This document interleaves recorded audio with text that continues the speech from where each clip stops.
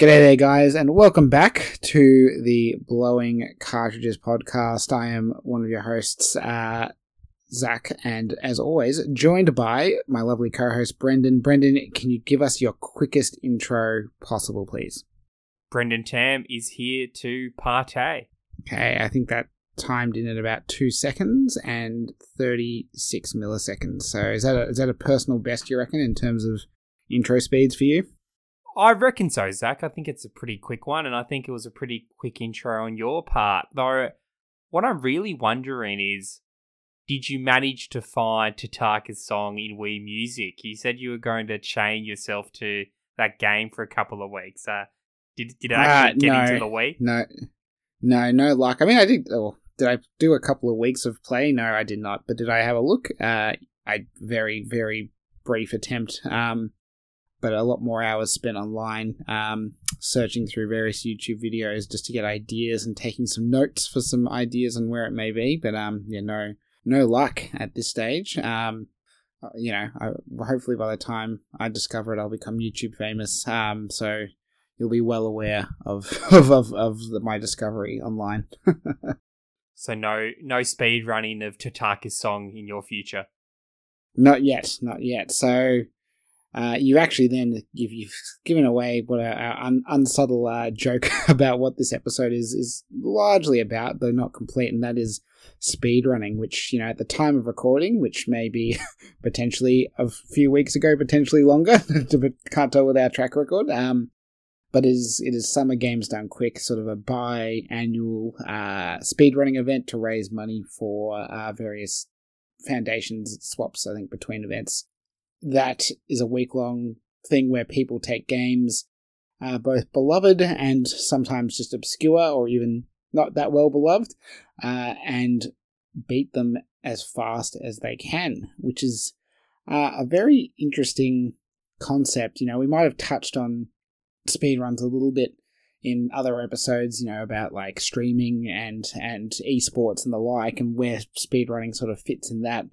But I think we just wanted to delve a little bit deeper into the idea and the appeal of speedrunning, as well as just talk about these sort of self-imposed challenges that people sometimes set themselves in games that may go above and beyond any intention of the people creating them.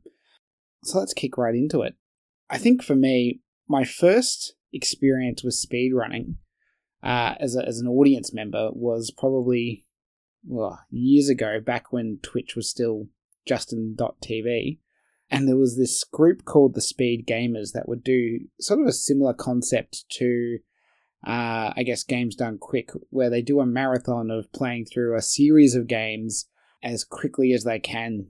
Basically, the idea being that they can't stop the marathon until they finish every game. So in some respect, the speed element came more out of a necessity to try and put the end to a marathon that could go days or longer, rather than an initial attempt to beat any sort of record they may hold in the game.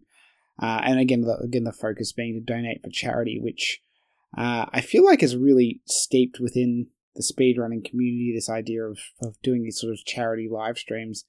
And I remember they did like Zelda and Mario, surprise, two big Nintendo games, but also two good series that have a lot of games in them, and a great, sort of marathoning games and speedrunning games, because as an audience member, if you've never seen speedrunning, I think seeing it done on a game that you are familiar with is always way more interesting and usually appealing than something you've never seen before, because you can actually understand why that particular time of beating it is so impressive. And I would say back then they weren't even doing like what a lot of people do in speedruns these days, which is they find glitches and turn multi-hour long games into minute-long games. This was very much trying to almost play the games as intended, just in a very quick and precise manner, which was very sort of different, but still I think captured the same essence of just being impressed to see someone be so proficient at executing a set of commands. But yeah, that's sort of my initial sort of exposure to it. Brendan, I don't know if you can recall when you first heard about speedrunning and that phenomenon within the games community.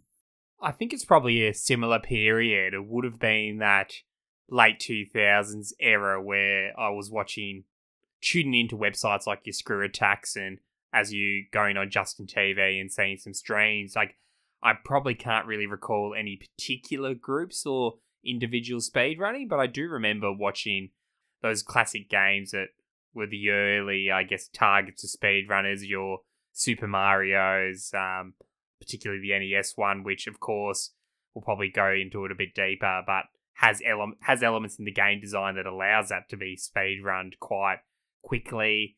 Things like Super Mario 64, again, another Mario game, probably a bit of a theme there. And then generally the focus has always been very much on platformers, particularly those 8-bit and 16-bit ones from my recollections. And those are the ones I can remember in that era always seeming to pop up. I probably wasn't the most engaged in that space.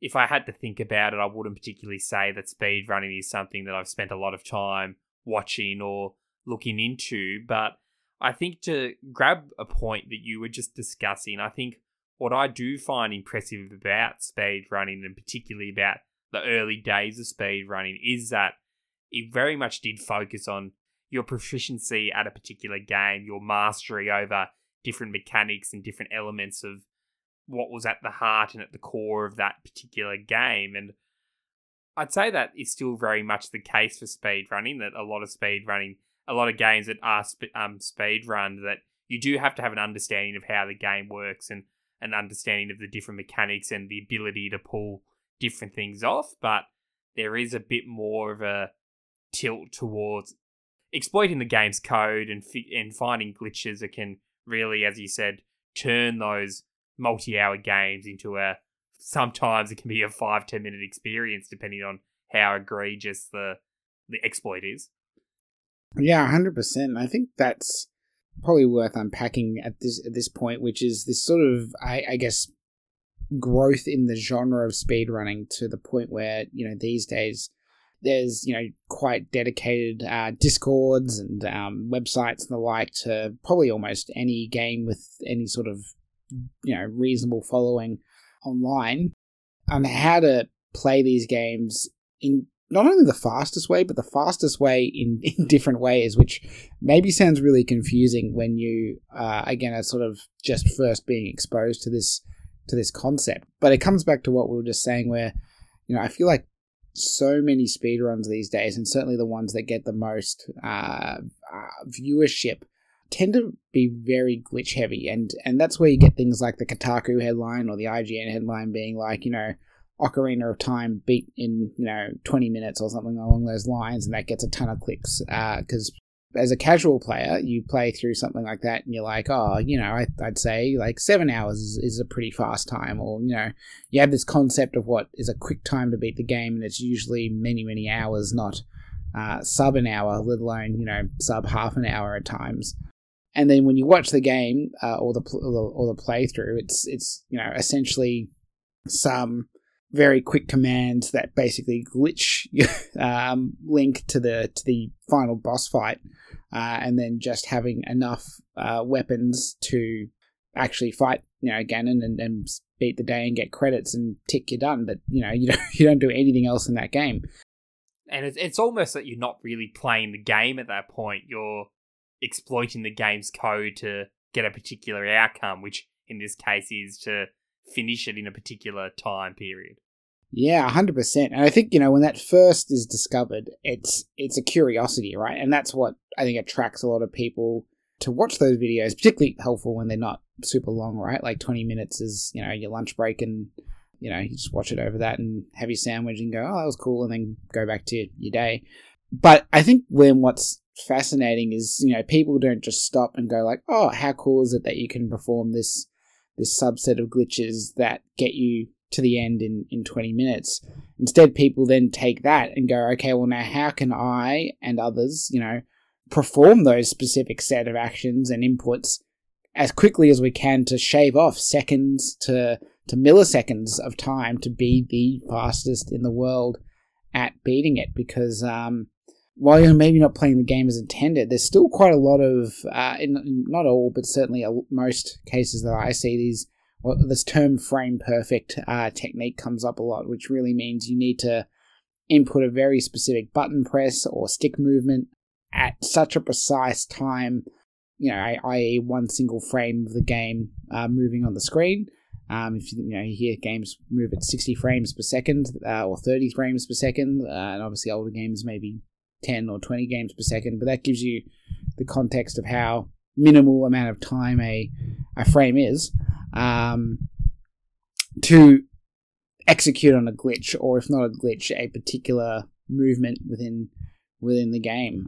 And that's where you almost need that commentary or that additional knowledge to be able to understand it, because I think anyone that just watches a commentless run of a modern speed run, they'll still think it's cool, cool glitches, blah blah blah, but they won't necessarily appreciate some of the more challenging sections, because when you're just looking at the game, you're like, oh, okay, yep, he's now here, or they are now here, this player character, but you don't understand how challenging it was to actually execute that sub-second movement to make it happen, which is I think why Games Done Quick as a format's been so good with their system of having not only the runner play and talk about the game, but then having a couch of a select number of people who will commentate and help the runner talk through the complexities and what's actually happening on the screen.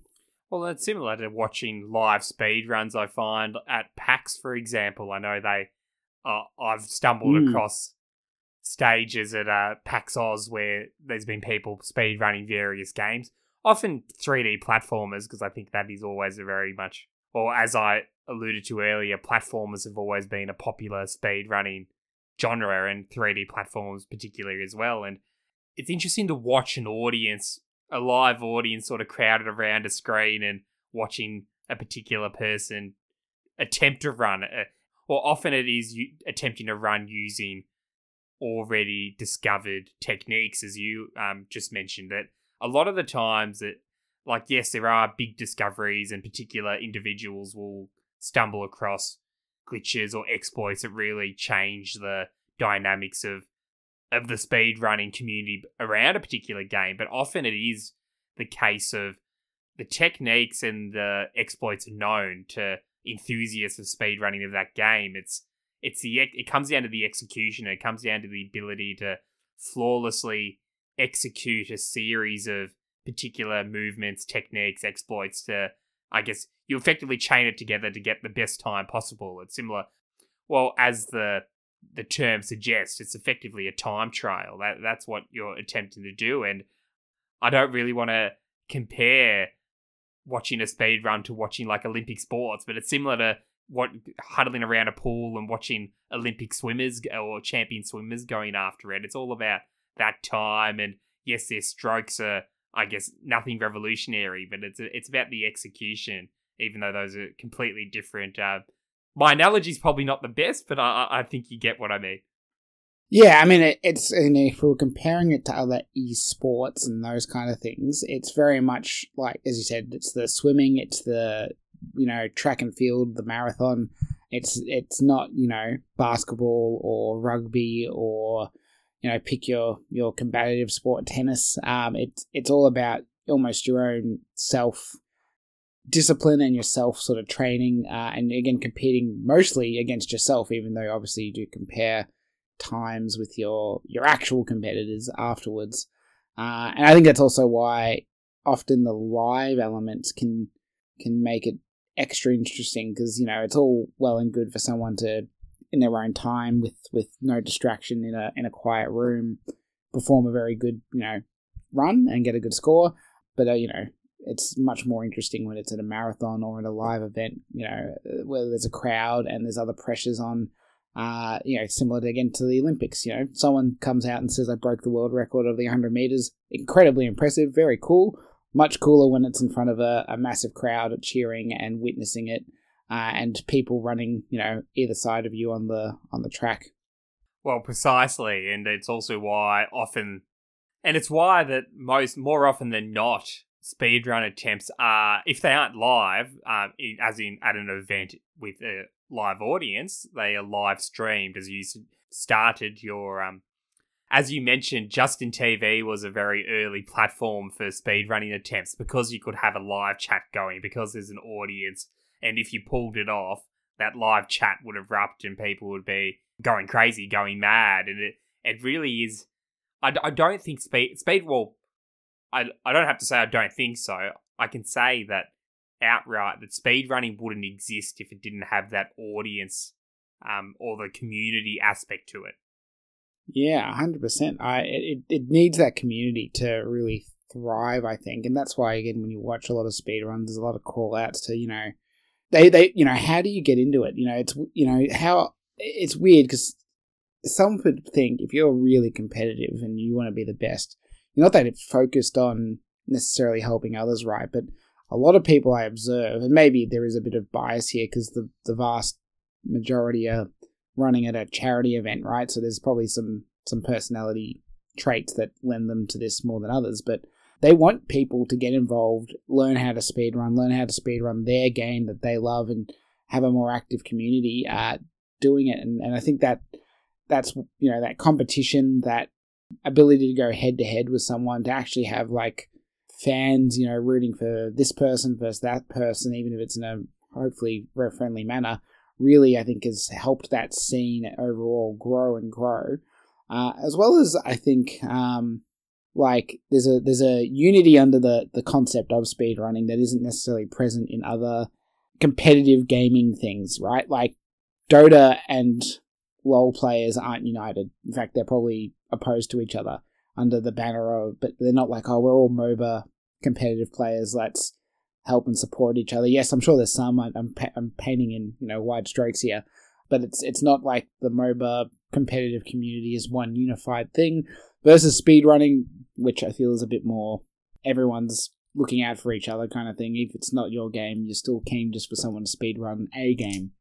Oh, exactly. It's not that fanboyism or fangirlism that exists within those competitive genres where it is the case of, League of Legends is better than Dota 2, and I dedicate my gaming time to play Dota 2. I don't really care about League. It's an inferior game, and there's that constant conflict and constant tension there. Whereas if I was a speedrunner of, I don't know, Mega Man 4 and you're a speedrunner of Castlevania 4, we're not going to hate each other and say, oh, you speedrun an inferior game. But there'd be that level of mutual respect because we're both in the speedrunning community. Yes, we speedrun different games, but there'd be that acknowledgement of, well, speedrunning is there's an impressive element to doing it well.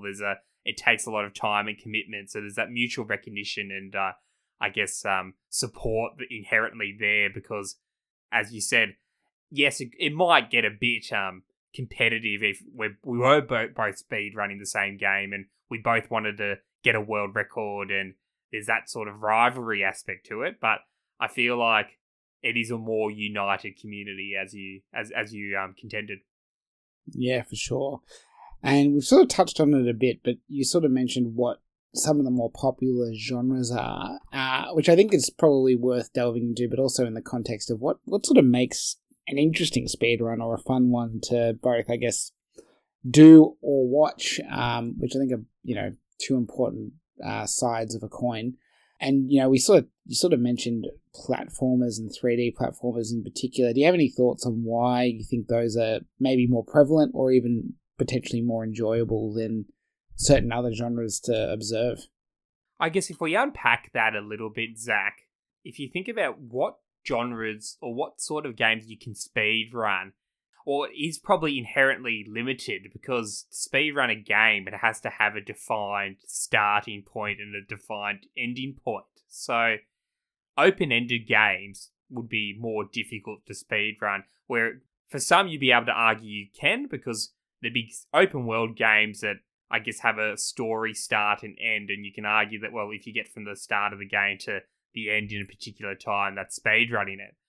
But I think why particular genres like platformers are, I guess, more popular is that I think it does come down to the genre, and it comes down to the nature of the genre in that at its core base, platformers are often about this. Well, platformers are about the skill of the player. It's about how well the player can move a particular character around the screen through, generally speaking, linear levels. Like that is the heart of platforming. Yes, some platforming games like your Mega Mans will have, I guess, AI opponents and enemies that you have to traverse or defeat. But for the most part, it is purely about the movement of your character.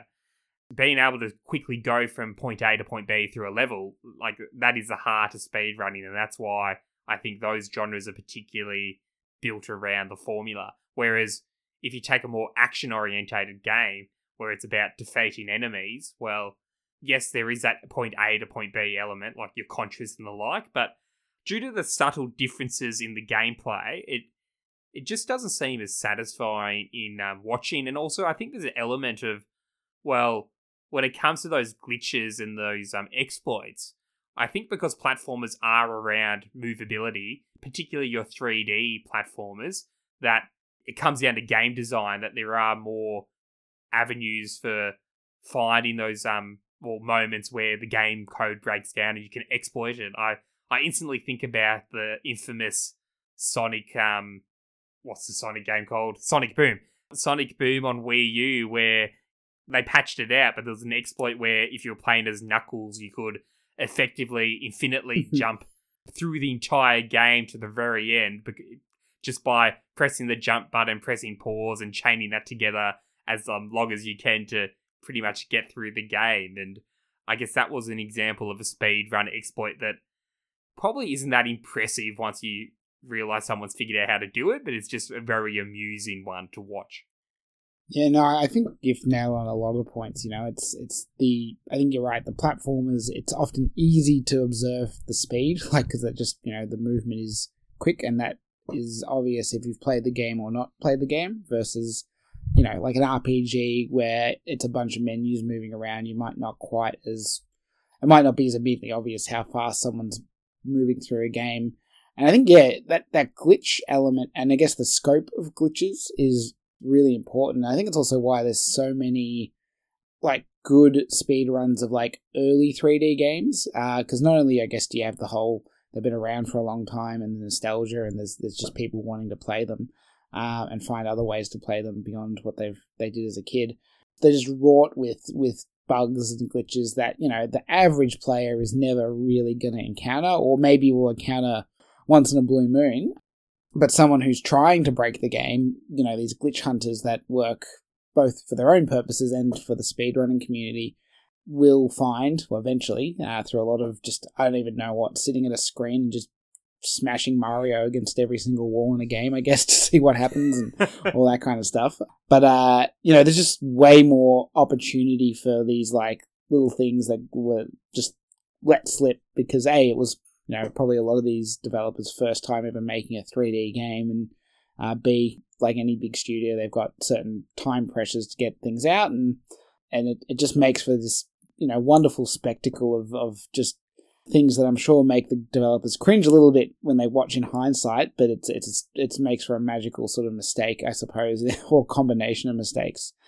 And it's always crazy, like when some of these glitches, it's just like, how I don't even understand like how you discover it, because it's like there's just such random things. I think a lot of it does come down to people now to the point where they are really picking apart the code and understanding how the code works, and then trying to make some like logic leaps of like, well, if the code works this way, if we do this in this spot, and then we rip the cartridge out and put it back in, and it'll hold this memory, and then and somehow do a somersault and exactly, and then suddenly the number goes from 1 to 2, and you go from the start of the game to the secret final boss, and the final boss is on 1 health, and you can kill it with just a punch, and you're done. And it's like impressive because like the time and effort to do that, almost for the sole purpose of this one, very niche hobbyist.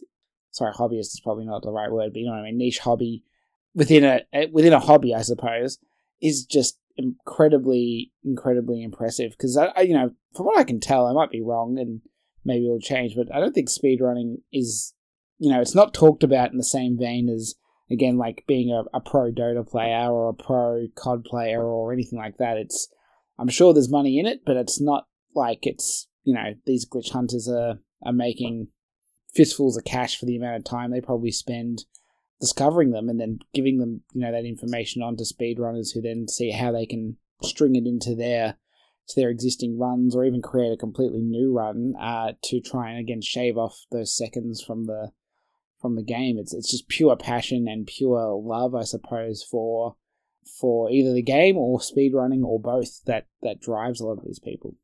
It's pure passion. It's not particularly professionalism, which you see in the esporting field, because the only time you really hear about money being involved in speedrunning is through initiatives like Games Done Quick, where it's purely for charity, or just as any Twitch streamer, if it's a Twitch streamer that is a dedicated speedrunner, well, they probably have subscribers and they get money through that and maybe a Patreon at most, but it isn't really I'm going to put a $1,000 bounty on who can beat Metal Gear Solid 1 in 20 minutes, and whoever does that, I'm going to give $1,000 to.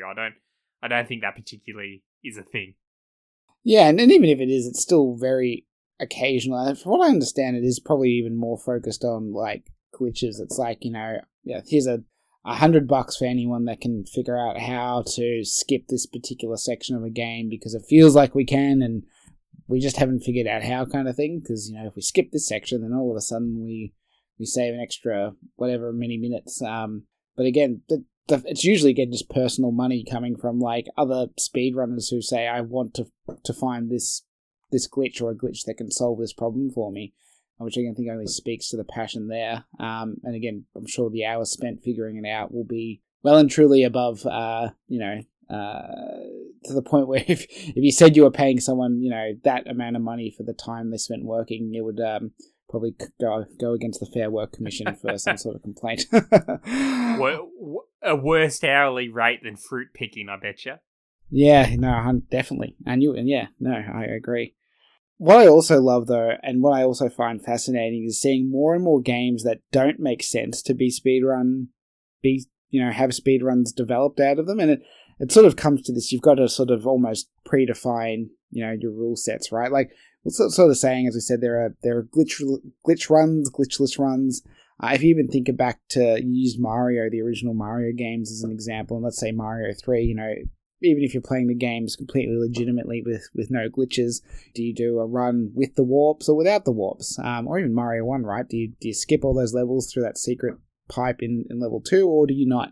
So there's always been like this element of having to pick and choose, I guess, some sets of rules to go by when doing a speed run. But now that means people have also come up with ways to, as I said, just make games that don't have a logical speed run, have a speed run. It's almost like a challenge in of itself. Is like, how can we make this into a speed runnable game? And so you see stuff like Animal Crossing or The Sims get these speed runs, which I think, in some ways, those are entertaining, not just through the weird stuff they do as per any speedrun, but just the creativity of people coming up with a logical set of rules that one could actually follow to try and, race against these people and beat their times. I think, I've sort of just mentioned it, but for me, the coolest was, I think, the GameCube Animal Crossing speedrun, where it's I think the speedrun is to pay off your debt to Tom Nook or something like that. Yeah, and it was done at a GDQ a number of years ago. But, using this, like, reset, change the time, get these items, duplicate these items, sell these items, it's such a interesting concept that to see a game that's meant to be played, like, for a few minutes every day for years, if, minimum a year, right? To try and achieve a goal like that in a few minutes. Probably less impressive today after New Horizons, and then the answer was just buy a bunch of turnips and then go online and find someone with a crazy turnip price. But back then it was a very cool thing to see. I don't know, have you seen any sort of like these, like, how does this get speedrun, and then you've watched it and gone, man, that's actually quite cool now that I've observed it over the years? Probably nothing really comes to mind when I think about that particular proposition, but I do like how it shows a creativity in speedrunning in that they create arbitrary conditions of, well, this is an activity you do in a particular game. How quickly can you do it? And they then go about figuring out the most optimal way of doing it. And it's almost, well, it's subverting what I think original speedrunning was, which was that how fast can you finish Super Mario on the NES, or how fast can you finish Super Mario World? It's now become more, how creative can we be about expanding that into different games and into doing things like paying off Tom Nook as fast as possible in GameCube, Animal Crossing, or similar things like that of, well, let's take X game and figure out what fun exploits or what creative strategies can be utilized. And I think really it's not quite what you asked, but it reminds me of the time I was watching a Final Fantasy VII speed run, and I probably didn't watch it long enough to really get an insight in the different things you could do in that game, because it is a turn-based JRPG, so it is very linear in a sense. But, well, there were different things you can do to glitch the game a bit to speed things up. I believe the fastest time at the time for finishing Final Fantasy VII on the PS1 was still like hours, so it wasn't like a wham bam I'm done proposition. Yeah, no, 100%. And one thing, I think it's worth asking the question. I think these days, why does someone get speed running? I think these days it's because someone sees it and they think it's cool and they want to give it a shot. But I think it's curious to explore, why we think maybe people originally decided to play a game as fast as they could.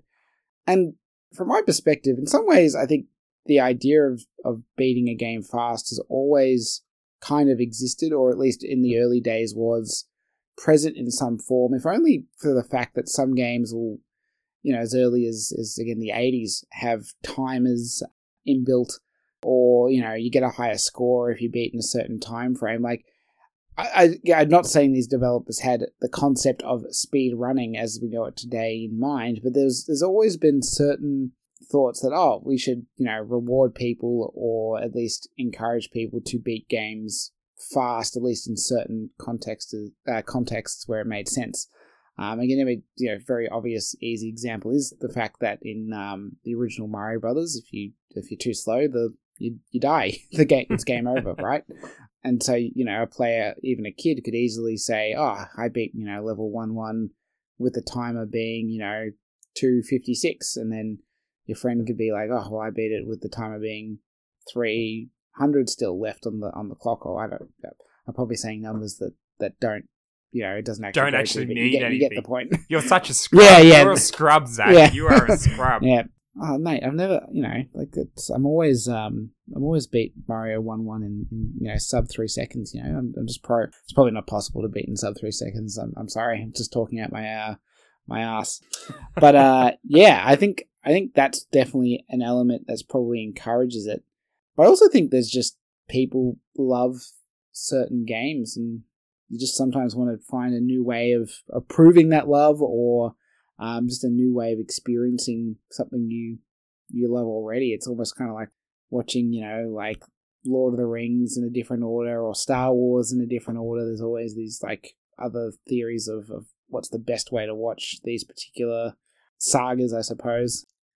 When it comes to the sequel trilogy for Star Wars, the best way to watch it is through just starting at the very end of each movie and rewinding, so you actually don't watch any of it. Oof, big calls. But where does Obi-Wan go? Do I watch Obi-Wan? I don't know. You tell me. I actually haven't watched Obi-Wan yet. So listeners, if you've watched Obi-Wan, you can tell us where to put it in the order. Do you watch it after Book of Boba Fett or before Book of Boba Fett? See, these are the important questions. But yeah, I know. Do you have any thoughts on anything else that you reckon is sort of, I guess, why this phenomenon came to be? I think you're correct in that it comes from a skill proposition. It comes from the idea of, well, I really like Mega Man. I really like Castlevania. Look how quickly I can finish these games, and look at how well developed my gaming skills have become, that I can easily complete these games at from the outside looking in, aren't easy games. So I think it does go back to that inviting a friend over when you're a child, or having a younger or older brother or sister, and them watching you play a game, and you can tell them, well, I'm really good at Castlevania. I'm really good at Super Mario World. Like, look at all the look what I found. Like, oh, you can go through this warp pipe in Super Mario. You can go through the clouds in Super Mario World. I found like the special levels, and it comes back to that. We always like to talk about it, you and I, Zach, but it comes back to that community that a lot of games are. I guess the community that video games itself seem to be able to create, in that wanting to share stories, wanting to share experiences that isn't really in any other medium, because of that interactivity in gaming. That I think that is the genesis of the appeal of speedrunning, because it's another example of where you can create those stories, you can create those tales of things you've done in your favorite game and pass that on to other people that are interested. Yeah, no, I think you're right. There is that love and wanting to share of your favorites, that I think that does play a massive part into it. And I think this is probably a good time to sort of, we had a feeling the speedrunning topic on its own would be a bit fast, and it has proven to be a bit quick, as one would expect. 40 minutes isn't quick, mate. No, well, quicker than we usually aim for, let's put it that way. We also wanted to sort of talk about the other self-imposed challenges, I'll call them. There's probably better terminology that one could use, where people find alternate ways of playing a particular game, usually again one they love, that maybe go above and beyond what the developers intended. And I sort of just wanted to use this time to talk about some of the challenges. I think they stem for the same reasons as speedrunning, right? It's often like, I've played this game so many times, I love it, I want to keep playing it, but I need just to freshen up my experience a little bit, so I'm going to try this new way of doing it, or this potentially more difficult way of doing it, as well as sometimes, it's again, it can spread quite widely on the internet, and other people hear about it, and that's how it takes on a new form. I mean, a really, really, really famous one. We're just going to talk about Nuzlocke for half an hour, right? Yeah, pretty much. Yes, you've spot on. Yeah, so like the Nuzlocke challenge, which I think from memory started from a pseudo, like it was like, yes, a self-imposed challenge by a person, but then they made it into a webcomic, and I think one of their Pokemon was a Nuzleaf, hence the name, because otherwise it's completely nonsensical when you think about it. But yeah, the Nuzlocke challenges in Pokemon, where it's like, oh, you've got to only catch the first Pokemon in an area, and if you miss it, you miss it, and then every time a Pokemon faints, you have to release it. So there's, I guess, it's creating a self-imposed game over that doesn't really exist in an actual Pokemon game, and as well as, I guess, forces you to be a bit more creative in your battling and moveset choices and all that, because you don't necessarily get to say, I'm going to have an evenly balanced team of these, but you can, say completely just over level your starter and power through that way, which people do anyway. But yeah, it gives you those choices. And it fundamentally changes the way you play the game, because one of your strategies in Pokemon is often going to be, well, if you're in a particularly tough gym battle or rival battle, you can effectively sacrifice particular Pokemon if you think that, well, you have 6, they have 6, and if you play your cards right, well, you only need one remaining at the very end to defeat the challenge and move on. Whereas in a Nuzlocke, well, that has a lot different ramifications than a normal playthrough of the game. Yeah, 100%. I mean, if you think about it, like, you're only going to have, by the time you get to, say, the first gym in a normal Pokemon game, have gone through maybe 5 areas, maybe 6 in some games, maybe 4 in others. It sort of depends on which Pokemon game, which means you're only going to have a small selection of Pokemon, and you don't particularly want to lose any of them at that juncture, because if you find yourself with a single Pokemon afterwards, you're going to struggle a little bit, right? So yeah, it completely, it does sort of change the focus, and as what many would say is a challenge. Also quite fun, because the idea is it builds bonds, right? Like, you feel quite emotional over losing a Pokemon, kind of like losing a Pikmin or losing a Lemming or something like that, to use some other examples. But but it's certainly taken on a life of its own. But one thing I sort of wanted to bring up here is, particularly for a game like Pokemon, where it's kind of very open to how you play it.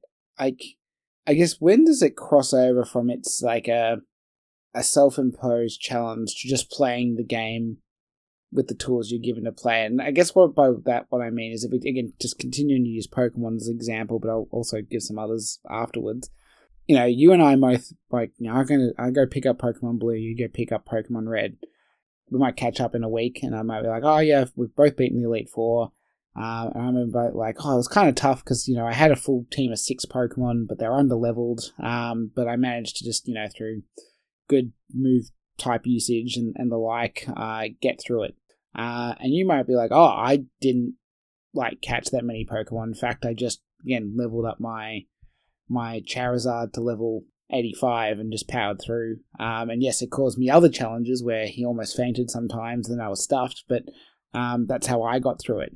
And I'm sure, you know, the developers had in mind a particular way between those two methods of how we would go through it. But I'm sure they also considered, well, yeah, there are going to be some people that maybe just stick to a small selection of Pokemon. They get really strong, and others who are going to have a wide variety of Pokemon that are, you know, leveled up quite, you know, evenly, or however, given that they hopefully did some mathematics and realized that there's only X amount of experience you can earn, and it has to be distributed amongst every Pokemon you train, I suppose.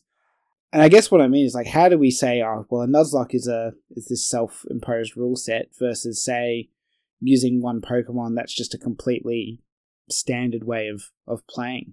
Well, I'd argue that firstly it comes down to discipline. It comes down to enforcing those self-imposed rules, because, well, at the end of the day, it's just games. It's not life and death. Well, it might be life and death for the Pokemon you have, but it's a flexibility on a system. So you can say that I'm going to play a Nuzlocke, and part of the enjoyment you're deriving from that is that there's variations of the Nuzlocke rules, and part of the enjoyment is that you are choosing to commit yourself to, this is how I'm going to play this particular game. I'm not going to deviate from that. And, well, if worst case scenario happens and I get Lieutenant Surge absolutely wipes the floor with my Squirtle and Geodude and whatever I have in my party at that time, well, that's that playthrough over. I either start again or I move on to something else. Like, that is a particular endpoint. It's similar to if I decide to play Diablo 3 on permadeath mode and I get very far into it and, well, I just die on a boss and, well, that's that playthrough over. I don't even have a choice of trying again, because in that example, well, it's taken away from me because I chose to play it on a particular mode. My character is wiped and I can never play that character again. All I have left is the experience and the memories of that particular run. And I think that is what's enticing about the Nuzlocke, because yes, there's also a community around it like speedrunning, but it's that self-imposed parameters you're putting on yourself that is creating an entirely different experience. Whereas I think what you described is just, that's more different gameplay approaches on how to play a game, and there's plenty of different other games where that is the case, that, well, you and I can complete a game and do completely different things. It reminds me of Fire Emblem in that, yes, there's that permadeath element as well as in Nuzlocke and in my example of Diablo. But with Fire Emblem, there's some people that will play it in that they don't want to lose a unit at all. So if they do lose a unit during a battle, they'll restart the game and try again, and they'll try to finish the game without losing a single hero, which can be very difficult, and also, in a way, boxes you in to play a particular way, generally a pretty conservative way, or figuring out how best to chain characters together and different abilities to optimize your characters. Or there's people that will play it as it comes, and you lose characters here or there, and the developers have taken that into account, and generally speaking, in those games, you gain enough different characters, different heroes to be able to account for losing any, and generally later in the game you'll recruit new ones that are a particular level that will supplement if you've lost any. So, but of course, you can face a situation where you lose too many characters and it's virtually impossible to finish the game. So I think it does come down to that. It's that self-imposed element that you've created a new game. It's no different to your example earlier of people wanting to speedrun Animal Crossing to pay off your debt as quick as possible. Like, yes, that is an element of the game, but it's not really the core conceit of Animal Crossing. Animal Crossing isn't a game about paying off your debts to Tom Nook, even though as much as we want to joke about Tom Nook being that's not what the memes tell me. The memes tell me it's all about the debt. No, I think that's logical. I mean, there's probably still a few areas where it gets a little murky, and admittedly, this is probably with a developer who I have tried to get used to their games and enjoy them, but quite frankly, haven't successfully done so. But I always think with FromSoft's, Souls likes, as I'm just going to use that term, even if it's not my favorite. I prefer ring like. Yeah, ring like, Elden like. But, people being like, oh, you're a scrub if you play this class or whatever, or like, I could never play this class because it completely, ruins the way the game is meant to work, quote unquote, despite the fact the developers made that class and put it in. But anyway, don't question the experts, Zach. The players are the experts. Yeah, well, yes, and it's interesting because even though to me it feels like that's like again is a choice which class you go, and you might be going certain classes for reasons that have zero things to do with challenge or difficulty. It might just purely be I enjoy ranged or I enjoy melee or whatever. Though I'm sure for a lot of people difficulty is a key component to it. It almost feels like people are taking what should just be a use 6 Pokemon, use 1 Pokemon decision and almost making it feel like it's a self-imposed challenge. Like they're almost saying like I am imposing a challenge on myself by choosing that class over another class, which I just find fascinating, that mindset. And maybe that's very unique to Soulsborne, because it probably comes back to what you were sort of saying, Brendan, with that want and desire to prove your mettle, really. Yeah, your skill at a particular game is probably in some respects greater in games that are known to be difficult versus, I'm still very impressed at someone who can play, Yoshi's Story very well. I don't think Yoshi's... Are you really? Well, potentially. I don't know. We'll watch some Yoshi Story speedruns after this and see how impressed I get. But I think that, in games that are difficult, there is that community that develops around it of like, well, just how difficult can I get?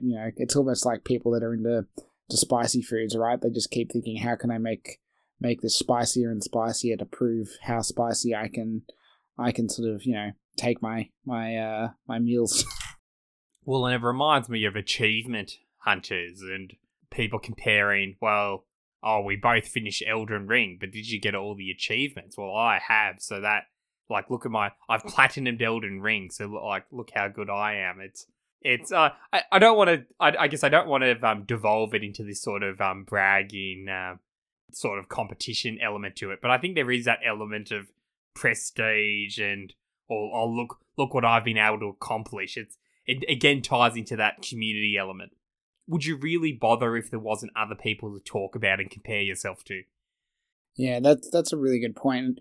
But achievements is something that's actually worth having a quick chat on, because I think that's a really interesting development that happened, obviously, I don't know what, Xbox 360 era, I guess, because it was almost a way for developers to put like self-imposed rule sets into games without needing to code it in some respects, other than, I guess, a recognition of the achievement being unlocked.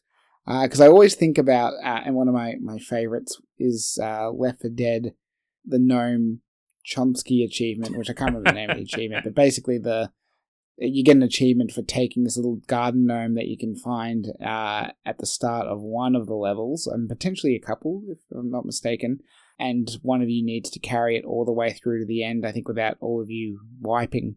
So, it's obviously there's an intent there, like the developers coded the gnome in there, and then added the achievement, but it's, I don't pick gnome mode off the main menu and have to do it. And I think that's a really clever way of allowing developers this almost like last minute chance to create some some pseudo modes and pseudo like fan rule sets that potentially would have happened anyway, right? Like I absolutely reckon if you put a garden gnome in a game, even without achievements, people are going to find a way to make something fun to do with that garden gnome if it's something you can interact with. I certainly would.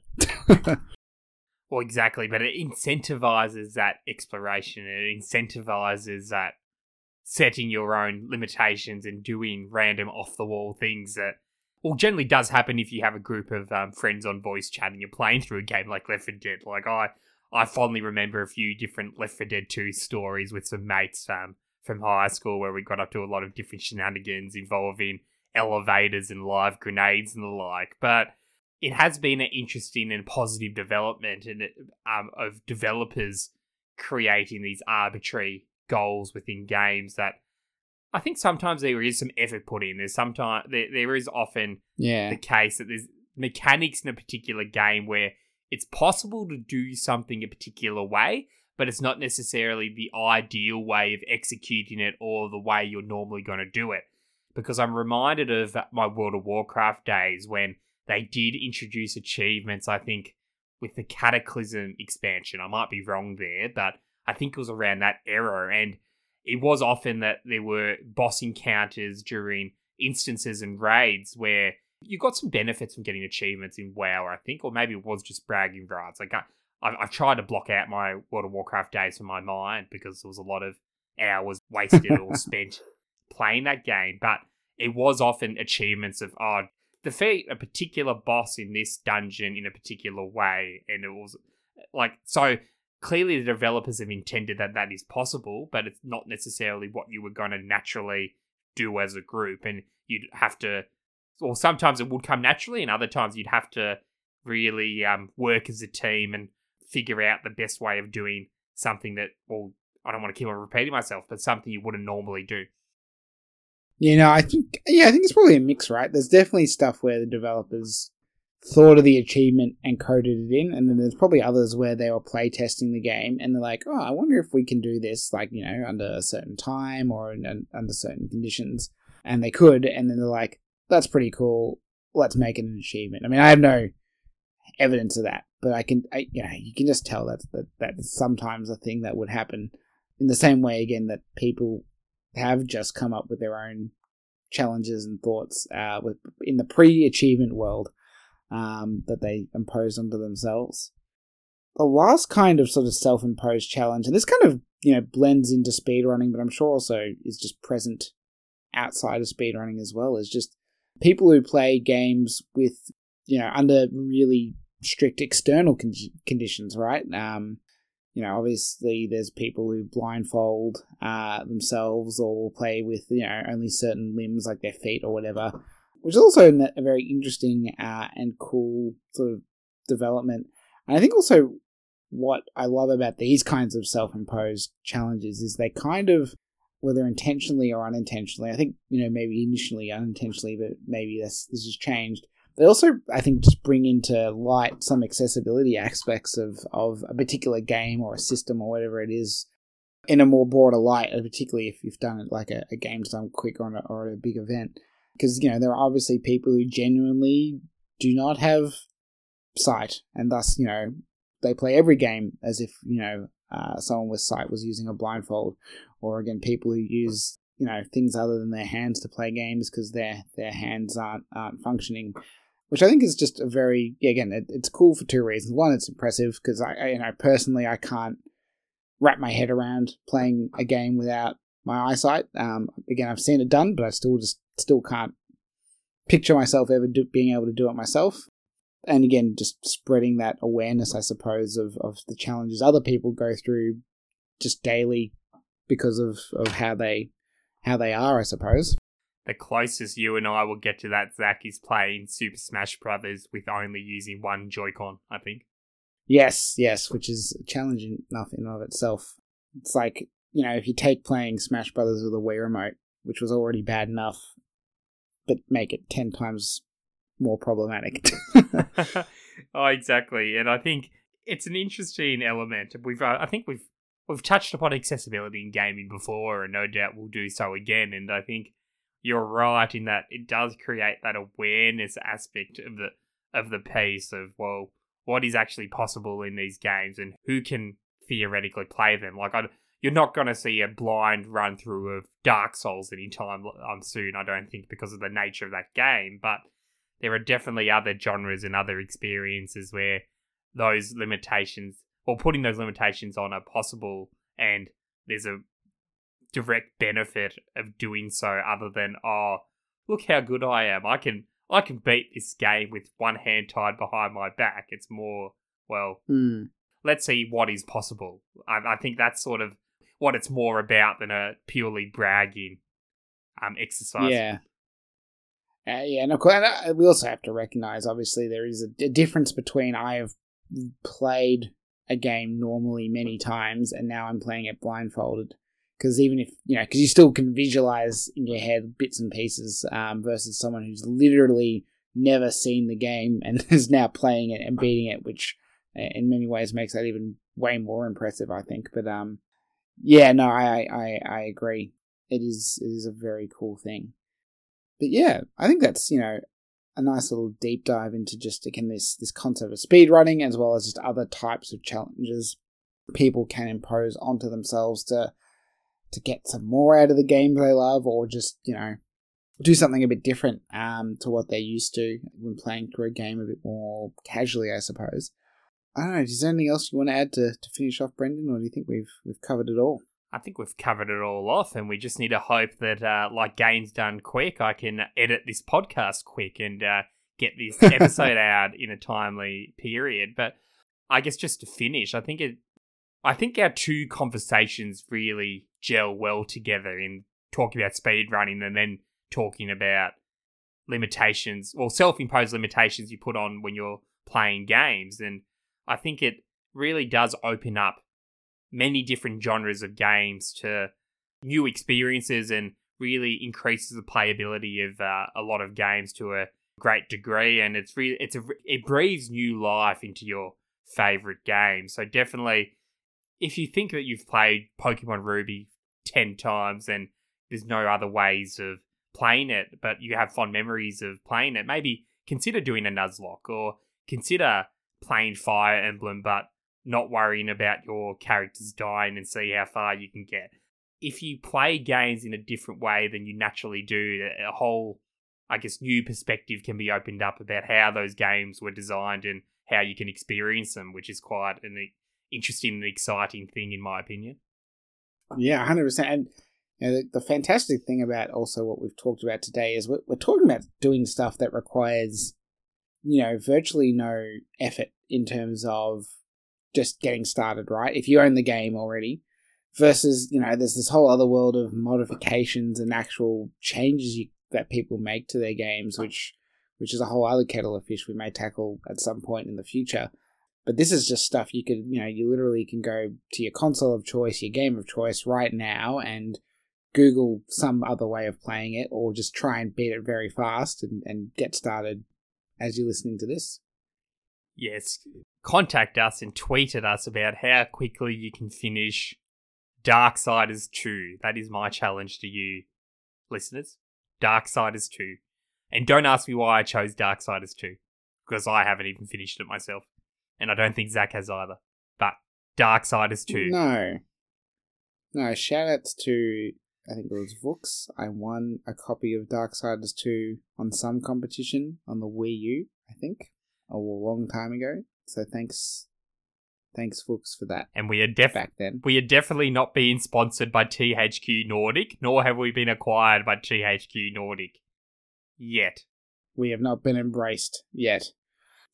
No, but yes. So Brendan set his challenge for you.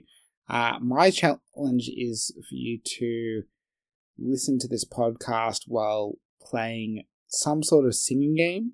So like SingStar or a Rock Band or a Guitar Hero after they added the singing. I'm sure there's also a lot of free singing games online. I think it was like Karaoke Party or something. I don't know. Yeah, listen and try and sing some songs at the same time and see how you go, and please report back. Or maybe you have your own challenge on how you want to consume this podcast in a different way to usual. So please let us know what that is. Make sure you're singing good songs like classic rock, like Elton John or Queen or Kiss or Led Zeppelin would be my suggestion. Yes, exactly. Now, if you want to get the achievements, the actual, like, these are the challenges that we set in the game or in this podcast as part of our usual weekly dealio.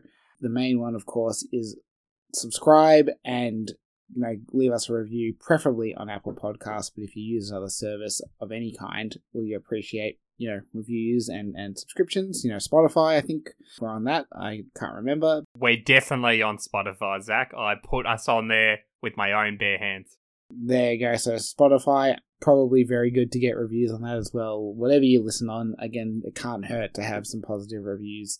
And hopefully it's through a service that notifies us and we will read them. You can obviously contact us, as we said, at blowcartpod on Twitter or blowingcartridge@gmail.com if you prefer the emails. Blowingcartpod on Facebook as well, even though it's still broken.